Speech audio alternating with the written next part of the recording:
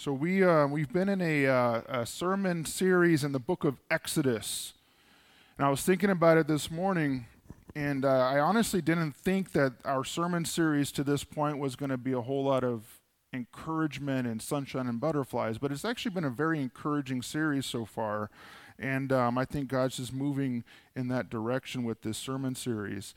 Last week, Pastor Pat spoke about these fears, right? And how the Israelites had to go through this time and this period of fear. And we saw they were not only fearing Pharaoh, but they had to overcome that. And they had to realize that a healthy fear of God was the direction they needed to head in. So we saw that last year. They had this fear and they had to overcome it. And God did a really amazing feat in helping them get through that, literally through the Red Sea. And we saw that here. So what we're going to see this morning as we get into this next section of the book of Exodus, in this series we've been doing is we've been trying to take a large kind of survey approach because we'd be here probably for the next 3 years if we did section by section. And we've done that before, but we don't want to necessarily do that again.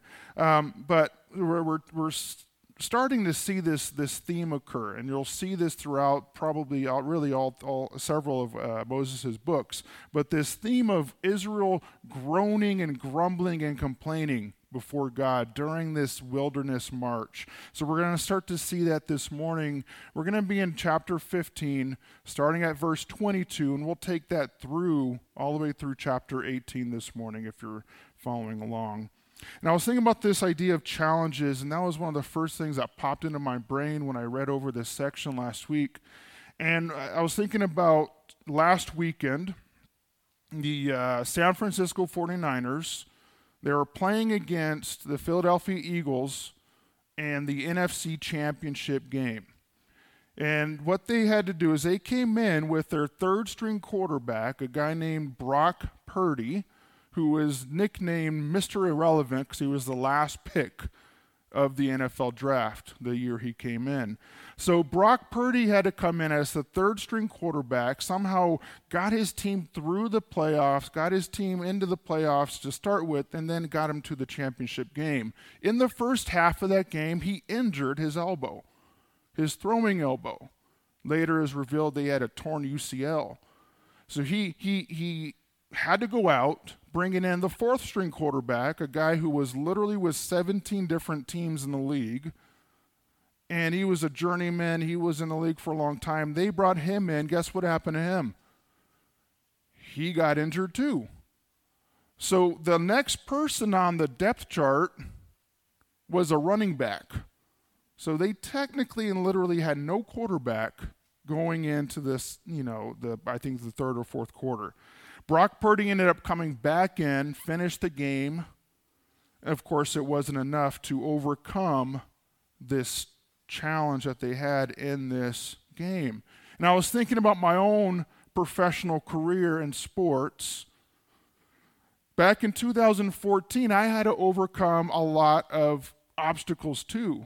In my adult recreational softball league, I tore my meniscus, and I had to cut my career short. I had to retire at that point.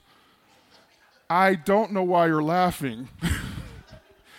In all seriousness, there's every career that we're in, every time, every battle we go through, marriage, career, schooling, all of these things, there's always going to be challenges that we face. And it's important to understand that we are going to face challenges. I'm looking around this room, and there are several of you right here in this room that faced a lot of challenges just last week, as recent as this weekend, right? So there's a lot of challenges that we face each and every day through this journey that we take. So what is it that we need to remember? It's really how we handle it, and it's really how we face them, and the manner in which we do that. So that's what we're hopefully going to do this morning. We're going to kind of go through these challenges that the Israelites went through, and we're going to see how they handle these things. And they had to deal with several challenges before they got to Mount Sinai. And that's what we're going to look at this morning. So I want to start with our main idea, And then we're going to kind of take it from that point on. Our main idea this morning is in all of life's challenges, you're not alone. In all of life's challenges, you're not alone. And forgive me in advance, you all have a lot of work to do with your bulletin inserts. There's a lot of fill in the blanks today, but you'll hopefully see why that's important here. So what we're going to do is we're going to see that there's 5 challenges in this section of Scripture. There's these 5 challenges. We're going to look at 3 things for each of those 5 sections. We're going to look at what the challenge was. We're going to look at what the result or the response was, and we're going to see what the result was of each of these. And we're going to take them one by one, and hopefully we can use that, and it's going to help us to kind of go through this entire flow of the text. So let's get started with the first challenge. The first challenge we see is bitter water. Bitter water. And this is what we see in verses 22 and 23 of chapter 15. Then Moses made Israel set out from the Red Sea, and when they went into the wilderness of Shur, they went in 3 days in the wilderness and found no water. And when they came to Marah, they could not drink the water of Marah because it was bitter. Therefore, it was named Marah. I think that's actually pronounced Mara. So the response is found in verse 24, which reads, "And the people grumbled against Moses, saying, 'What shall we drink?'"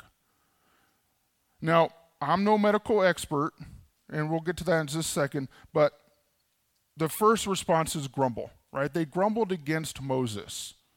They grumbled against Moses, so that first response was grumble. And what we see is that Moses takes this issue directly to the Lord. And that's the theme we'll see throughout here. So in verses 25 and 26 of 15, we read these words. "And he cried to the Lord," he being Moses, "and the Lord showed him a log, and he threw it in the water, and the water became sweet. And there the Lord made for them a statute and a rule, and therefore he tested them, saying, 'If you diligently listen to the voice of the Lord, your God, and do which is right in his eyes, and give ear to the commandments and of all his statutes, I will put none of the diseases on you that I put on the Egyptians. For I am the Lord your healer.'" So that's what we see here. So the Lord provided an immediate solution to this issue. He provided an immediate thing. And he reveals the reason right away as well. You probably caught it. I did emphasize it when I read the verse. But that reason is found at the end of verse 25. God says they tested them. So this was an immediate test of the people of Israel with this challenge in life. I saw this quote this week. I'm going to paraphrase it, but it was along the lines that, God didn't just simply want to take them out of Egypt, but he wanted to also take Egypt out of them. He wanted, and we see that, and there's an obvious lesson for us here, isn't there? Just like what you and I face every single day, God wants us to put away those vices, those things that we replace God with. Right? If I'm upset or angry, instead of just ignoring my family and going hiding in my room, he wants me to face that with him, right? He wants us to get rid of those things that we've put instead of him when we're facing these challenges. He wants us to turn away of those things that used to comfort us in the world, right? In our Egypt, and he wants us to place that trust in him instead. And he's trying to get the people of Israel at this moment, as they begin this journey, to rely heavily and wholly on him. They want him to rely on him for water, and we'll see soon for sustainment, for food, and of course for them to get to their destination which he had promised them. But instead what they're doing, they're complaining to Moses. So Moses does what he has been taught to do, and he takes this and he intercedes before God. So the result we see is that bitter water was made sweet. So the bitter was made sweet. And Pastor Pat said it a little while ago when we opened our time together this morning. God makes right which is wrong. God makes straight which is crooked. That's what he does for us. He makes sweet what is bitter. And we have to be careful, though, just like we talked about. We have to be careful of where we find those fixes. We have to be careful where we find those fixes. Are we setting our eyes on Jesus, or are we trying to find these temporary comforts like alcohol, drugs, giving into some of our sins and temptations and addictions? Where are we finding that sense of comfort, those temporary comforts? And this leads us really to that second challenge that we see here. And I read something this week about water, and we'll see, so they traveled and they journeyed for 3 days. And I read a few times that water, you can only really go 3 days without water before you start to die. So we see these people, they go through this journey through the Red Sea, and then they finally find water, and it's bitter, and they can't drink it. And they cry out to Moses because apparently it was his fault. The second challenge is it was a lack of food. The second challenge here we see is a lack of food. Verse 16, or chapter 16, verse 1 says this. It says, they set out from Elim, and all the congregation of the people of Israel came to the wilderness of Sin, which is between Elim and Sinai, on the 15th day of the second month after they departed from the land of Egypt. And there's a large narrative that comes with this, and we can't spend too much time on it, so we'll right away jump in. The second response was more grumbling. More grumbling was their second response. So they already were spared from the Egyptian army. They just got water that was made sweet. Now I'm hungry, so I'm going to complain some more. And we see again exactly how they respond in verses 2 and 3. And the whole congregation of the people of Israel, remember at this point there's probably about 2.5 million Israelites. And the whole congregation of the people of Israel grumbled against Moses and Aaron in the wilderness. And the people of Israel said to them, "Would that we have died by the hand of the Lord in the land of Egypt, when we sat by the meat pots and ate bread to the full. For you have brought us out into the wilderness to kill this whole assembly with hunger." I was thinking about that this week. If I go to a restaurant, do you think they would give me an order of meat pots? I don't know. The second result we see here is that the Lord provides. The Lord provides. And he again resolves this issue and this challenge that the people are facing. This time is a little bit different. In verses 5 and 6, we see that God is going to reveal his plan to resolve this issue. And we'll see this progression of how God handles these challenges. Verses 5 and 6 read this way, or 4 and 5. And then the Lord said to Moses, "Behold, I am about to rain bread from heaven for you. And all the people shall go out and gather a day's portion every day, that I might test them, whether they will walk on my law or not. And on the 6th day, when they prepare what they bring in, it'll be twice as much as they gather daily." So he's laying out this plan of how he's going to play this challenge out. So the Lord here, which is interesting, so in the first challenge we saw, Moses responded and interceded. Here the Lord heard them directly and immediately went to Moses with this plan. And he goes before the people, and he goes to Moses to relay this to them.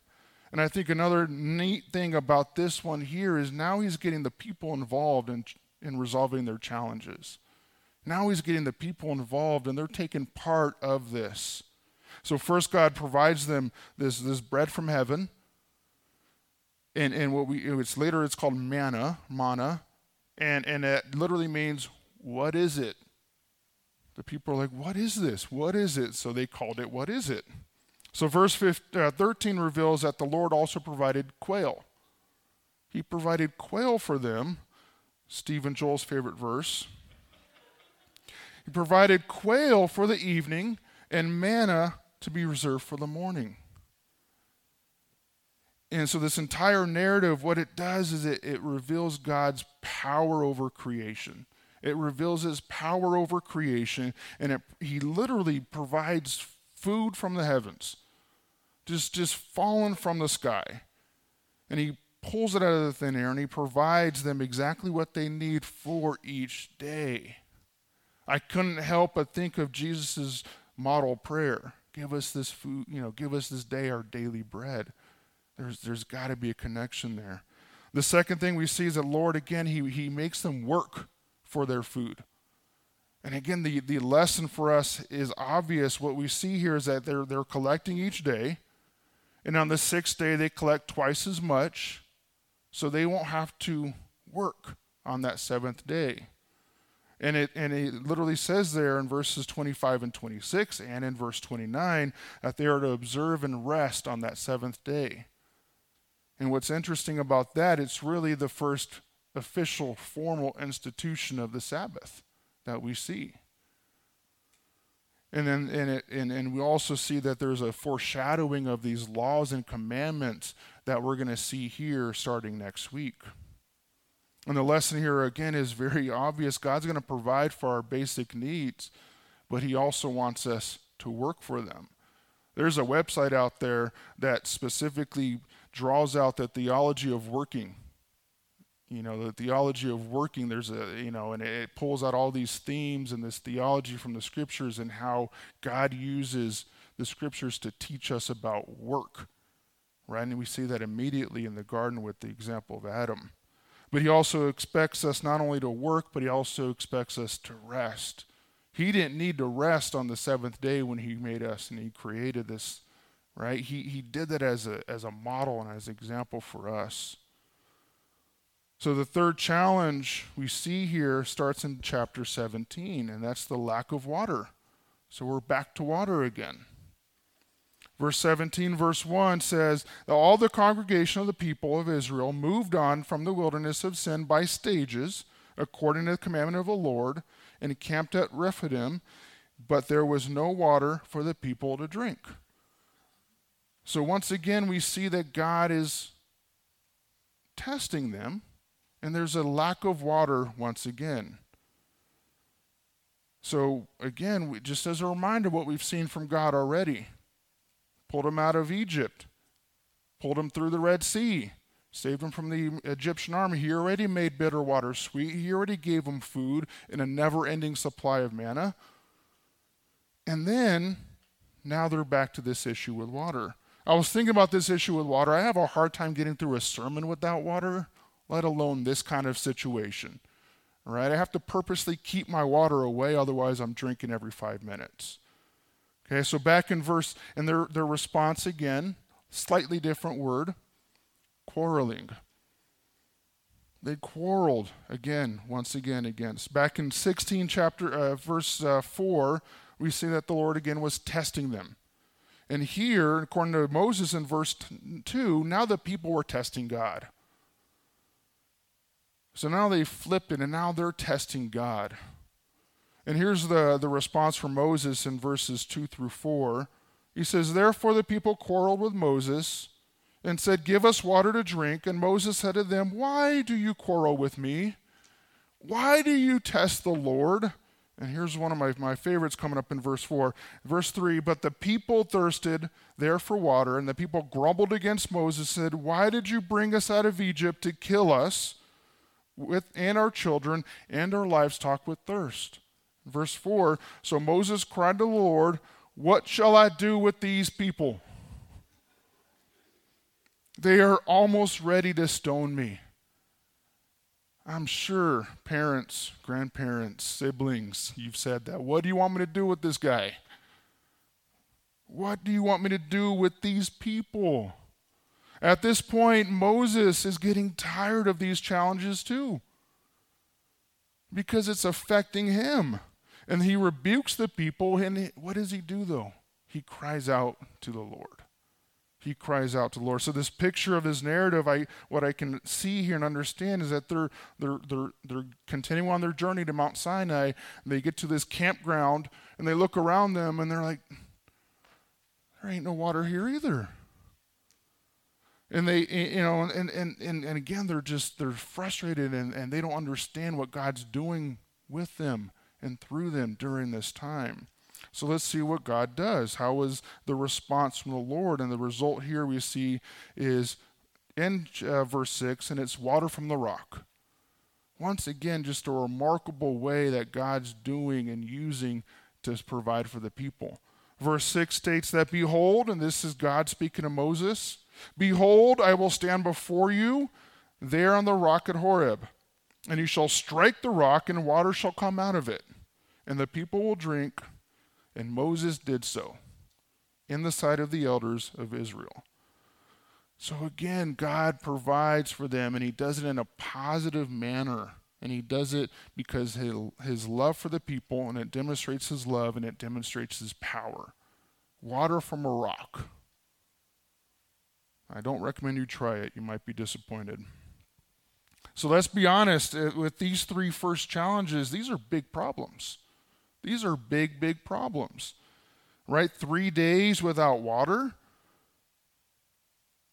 No, and they finally get to, this body of water, and it's bitter. And I'm thinking in my head, well, 3 days and you're dying of thirst, you would think you would drink it anyway. But apparently it was that bad where they couldn't not drink it. So the next issue was of food. Again, I try not to talk about food during our sermons because it's just bad news.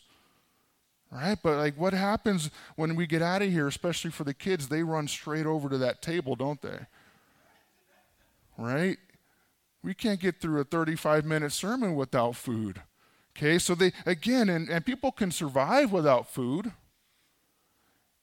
But the text is interesting because it implies that they were well fed in Egypt. They were well fed in Egypt. Again, meat pots. All right, so back in chapter 12 we saw, and this was just an interesting point here, back in chapter 12 we saw that Israel left on the 14th day of the first month, and here in 16 we see that they ran out of food by the 15th day of the second month. So whatever they were able to take out of Egypt lasted them only a month before they ran out of food. And then they run out of food, and then now chapter 17 comes along, and then they run out of water again.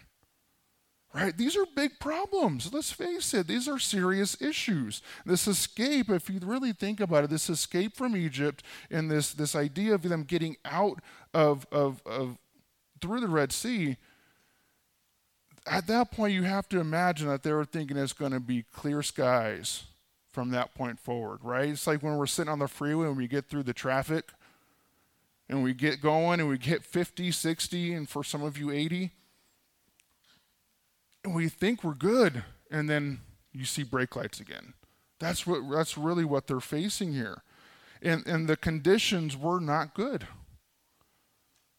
But here's the fourth challenge. Fourth challenge is war.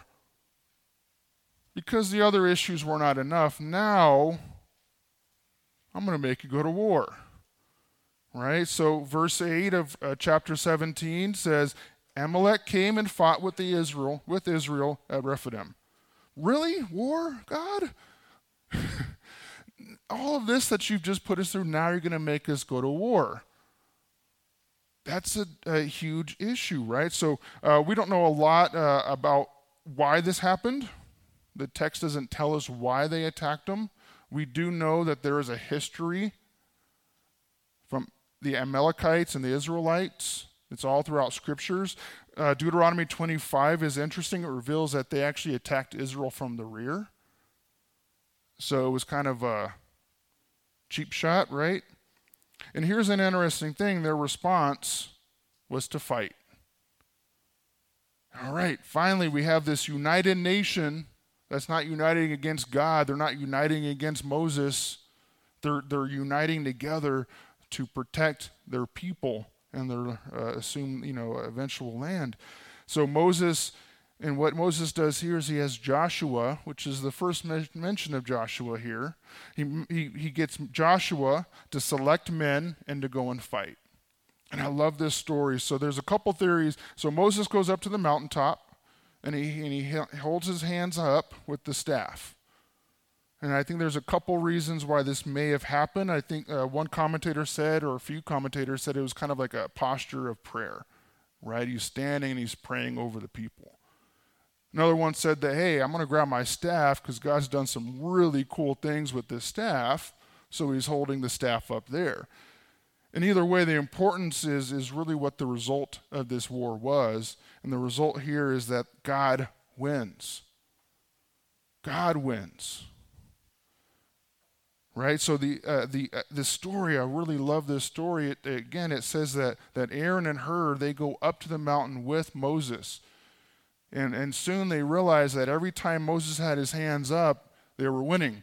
But when he got tired and he put his hands down, they started losing.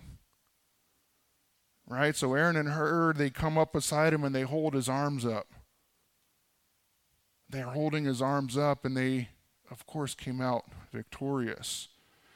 And you think about it, I don't know how long you've ever just held your arms up for, you get tired and weary after a while. And if Moses was praying, that's a mental muscle that he's flexing there too. So there's so much going on there. And again, this was the Lord's victory, and we see it as the Lord's victory because there was a memorial and there was a recording of this event in history for them to remember and to tell their ancestors and their descendants. So the fifth challenge, we're finally there, the fifth challenge. And I'm calling this one the challenges of everyday life. The challenges of everyday life. And this is more than likely the challenge that we can probably most relate to. This is probably the challenge here that we can most relate to. Moses is tasked. This is like the only peaceful moment we get in this narrative, right? And what happens? Moses is sitting here and he's tasked with hearing all of the problems of all of the people. And now, most of you know I worked in human resources for about 10 years or so. And a big part of my job was hearing the complaints of all the people. So I can relate to this just a little bit. Verse 13 of chapter 18, we read that the next day, Moses sat to judge the people, and the people stood around Moses from morning till evening. So the only peaceful time that Moses gets, he's listening to the people from morning to evening. And the challenge was the amount of time it took Moses. In the chapter 18 and verse 14, it reveals the fifth response, and it reads this way: when Moses' father-in-law saw all that he was doing for the people, he said, "What is it that you're doing for the people? Why do you sit alone, and all the people stand around you from morning till evening?" So the response is this: it was advice from a trusted friend. The response was advice from the trusted friend. And this is an interesting account. Jethro, if you remember, is his father-in-law. We haven't seen or heard of him since chapter 3. And it appears that he heard of all the things that was going on and went to go kind of see what was happening. And in verses 9 through 13, we see what appears to be a confession from Moses or from Jethro that God was Lord. Remember, he was a Midian priest, so he was not a Jew. He did not follow the Jewish God. So in verses 9 through 13, we see that he appears to have given his, and at least confessed God as Lord. And then we see that later, he actually made an offering along with Moses and the elders. He made an offering to the Lord. And the next day we read, he observes Moses doing this task, because I didn't know this, but it was apparently bring your father-in-law to work day. So he was there, he's observing what's happening, and then he offers advice.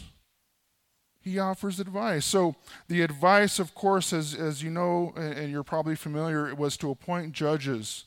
And the word judge isn't used here, but this is essentially what the task was.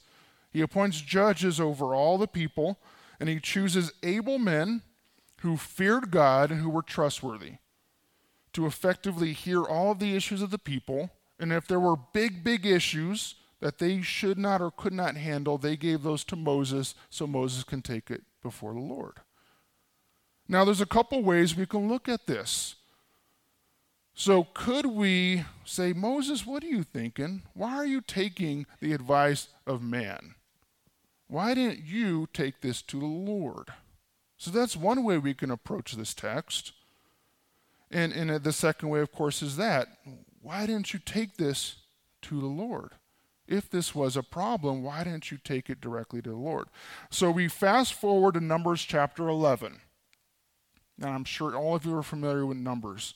Numbers chapter 11, we see that God actually kind of similarly appoints the same thing. And in a way, you can probably say he fixes this system that was set up back here. So he almost fixes this issue that we see here, and he kind of creates a more formal system of judging. And what we see throughout the scriptures, so the Proverbs, they warn against taking the counsel of the wicked, but we also see, conversely, that the Proverbs say, listen to the counsel of the wise. In the New Testament, it's interesting. So we see several directives regarding shared leadership. The most obvious is the 12 apostles with Jesus, right? And we see the appointment of deacons and elders in some of the epistles. So I'm thinking about this, and Pat and I were talking about this last week. I was thinking about like a financial advisor, right? Let's just say you went to a financial advisor who happened to be non-Christian, secular advisor. And they tell you, and they advise you that you need to save. They advise you that you need to give generously. And they tell you that you need to get out of debt. So, is that good advice or not? Absolutely. And it's biblical advice, right? So, again, we can look at this account a couple of ways, but I think if it's something that's consistent with the scriptures, if it's something that's consistent with what God would himself do, I think we can listen to the advice of somebody who may or may not be directly from God. But see, and then we also we take a look at this section. Verses 19 and 20 give us a little bit of an understanding of the motivation. And this motivation here is that Jethro was like, no, you get these people to handle these issues so you can focus on what? You can focus on the interceding of the people and of the teaching of the law, which is consistent with what we see in Acts chapter 6, for example. So here's the result from this whole thing and this advice, and the whole result from this was that Moses listened. Moses listened to this advice. And here's an interesting thing, and I was going through this.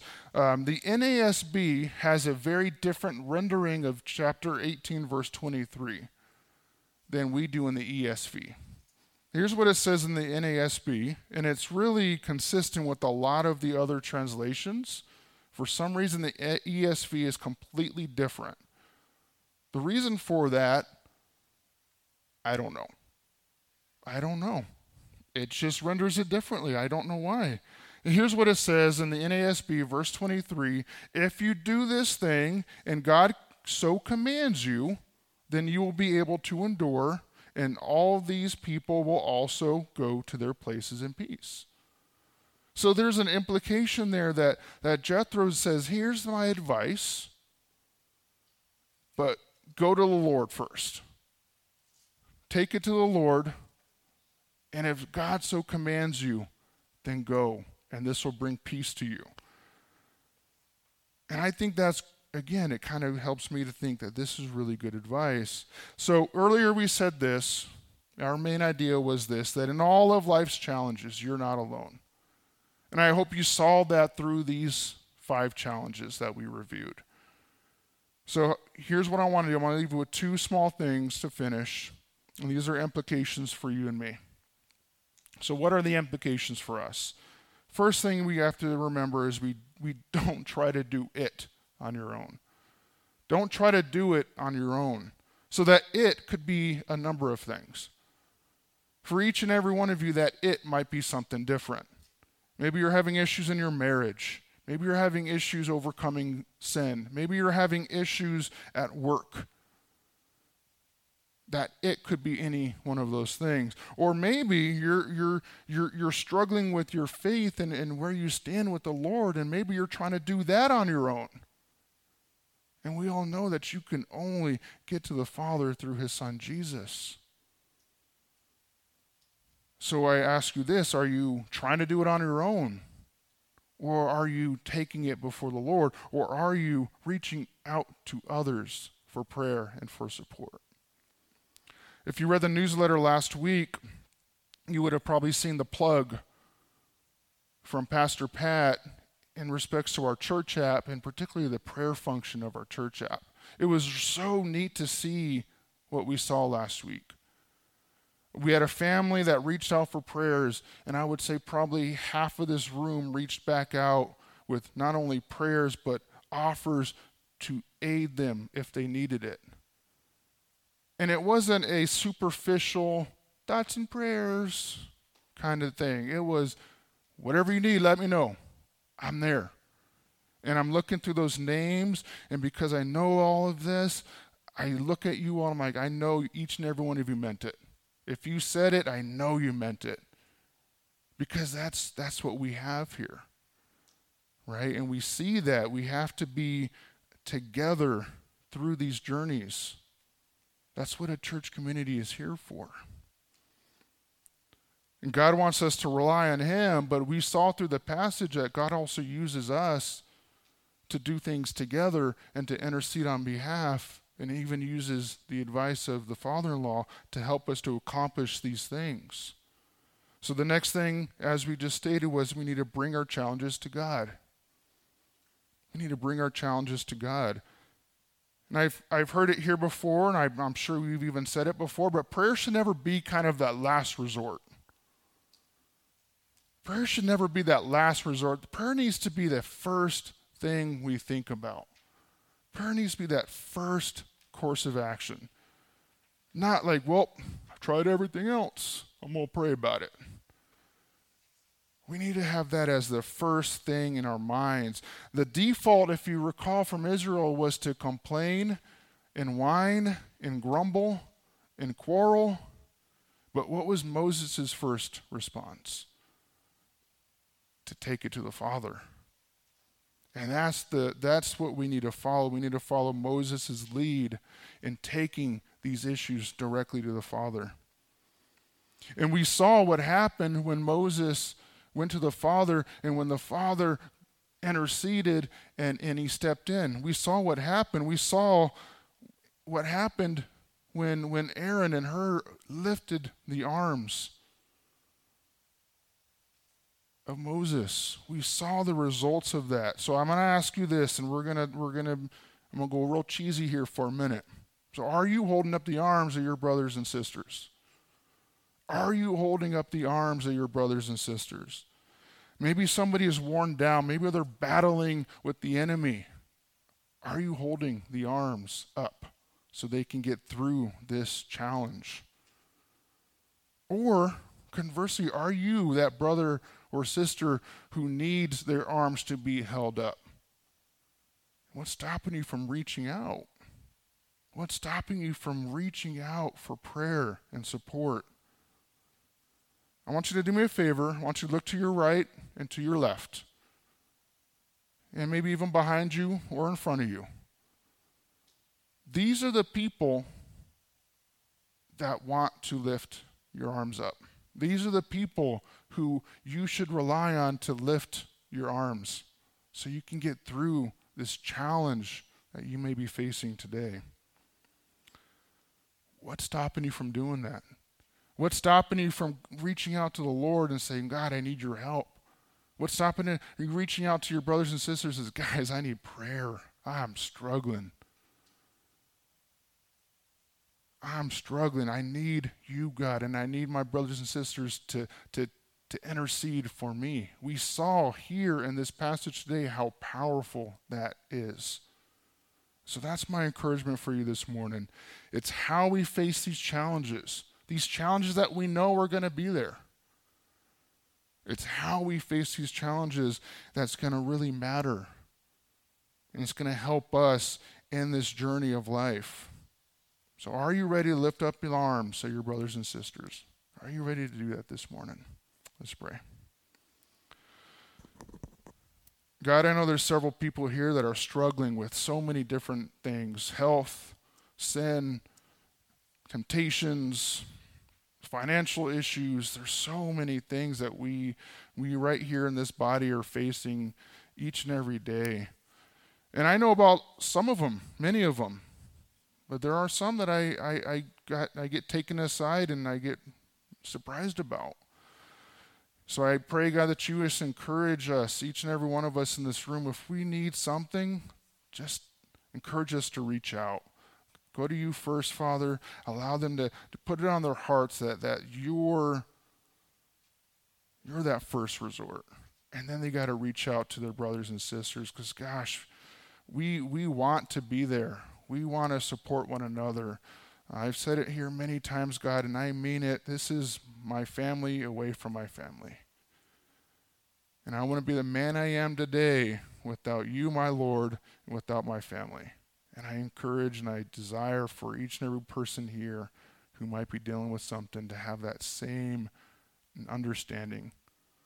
So I pray, God, for you just to do a mighty work right now in the hearts of every person here and everybody who's watching online. That you, Father, just speak to their hearts. And that you give them the comfort that you could only provide for them during whatever challenge they may be facing.